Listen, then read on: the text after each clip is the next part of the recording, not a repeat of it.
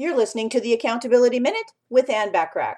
Today we're talking about idea number 1 to help you manifest confidence in yourself so you can take your business to the next level, which is to be aware of how you talk to yourself. You may not even realize it, but your self-talk is creating your belief system.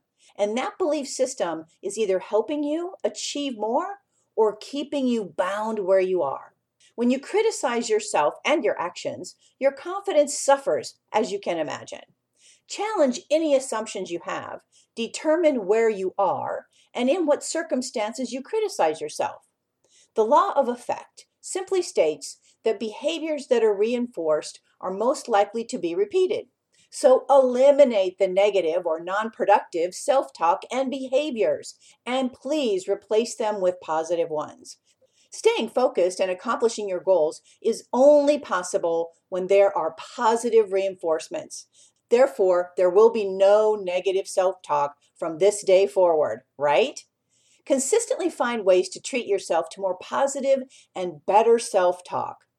Tune in tomorrow for idea number 2 to help you manifest your self-confidence, which will help you be even more successful. In the meantime, want more from me? Subscribe to my business success tips and resources blog by going to accountabilitycoach.com/blog.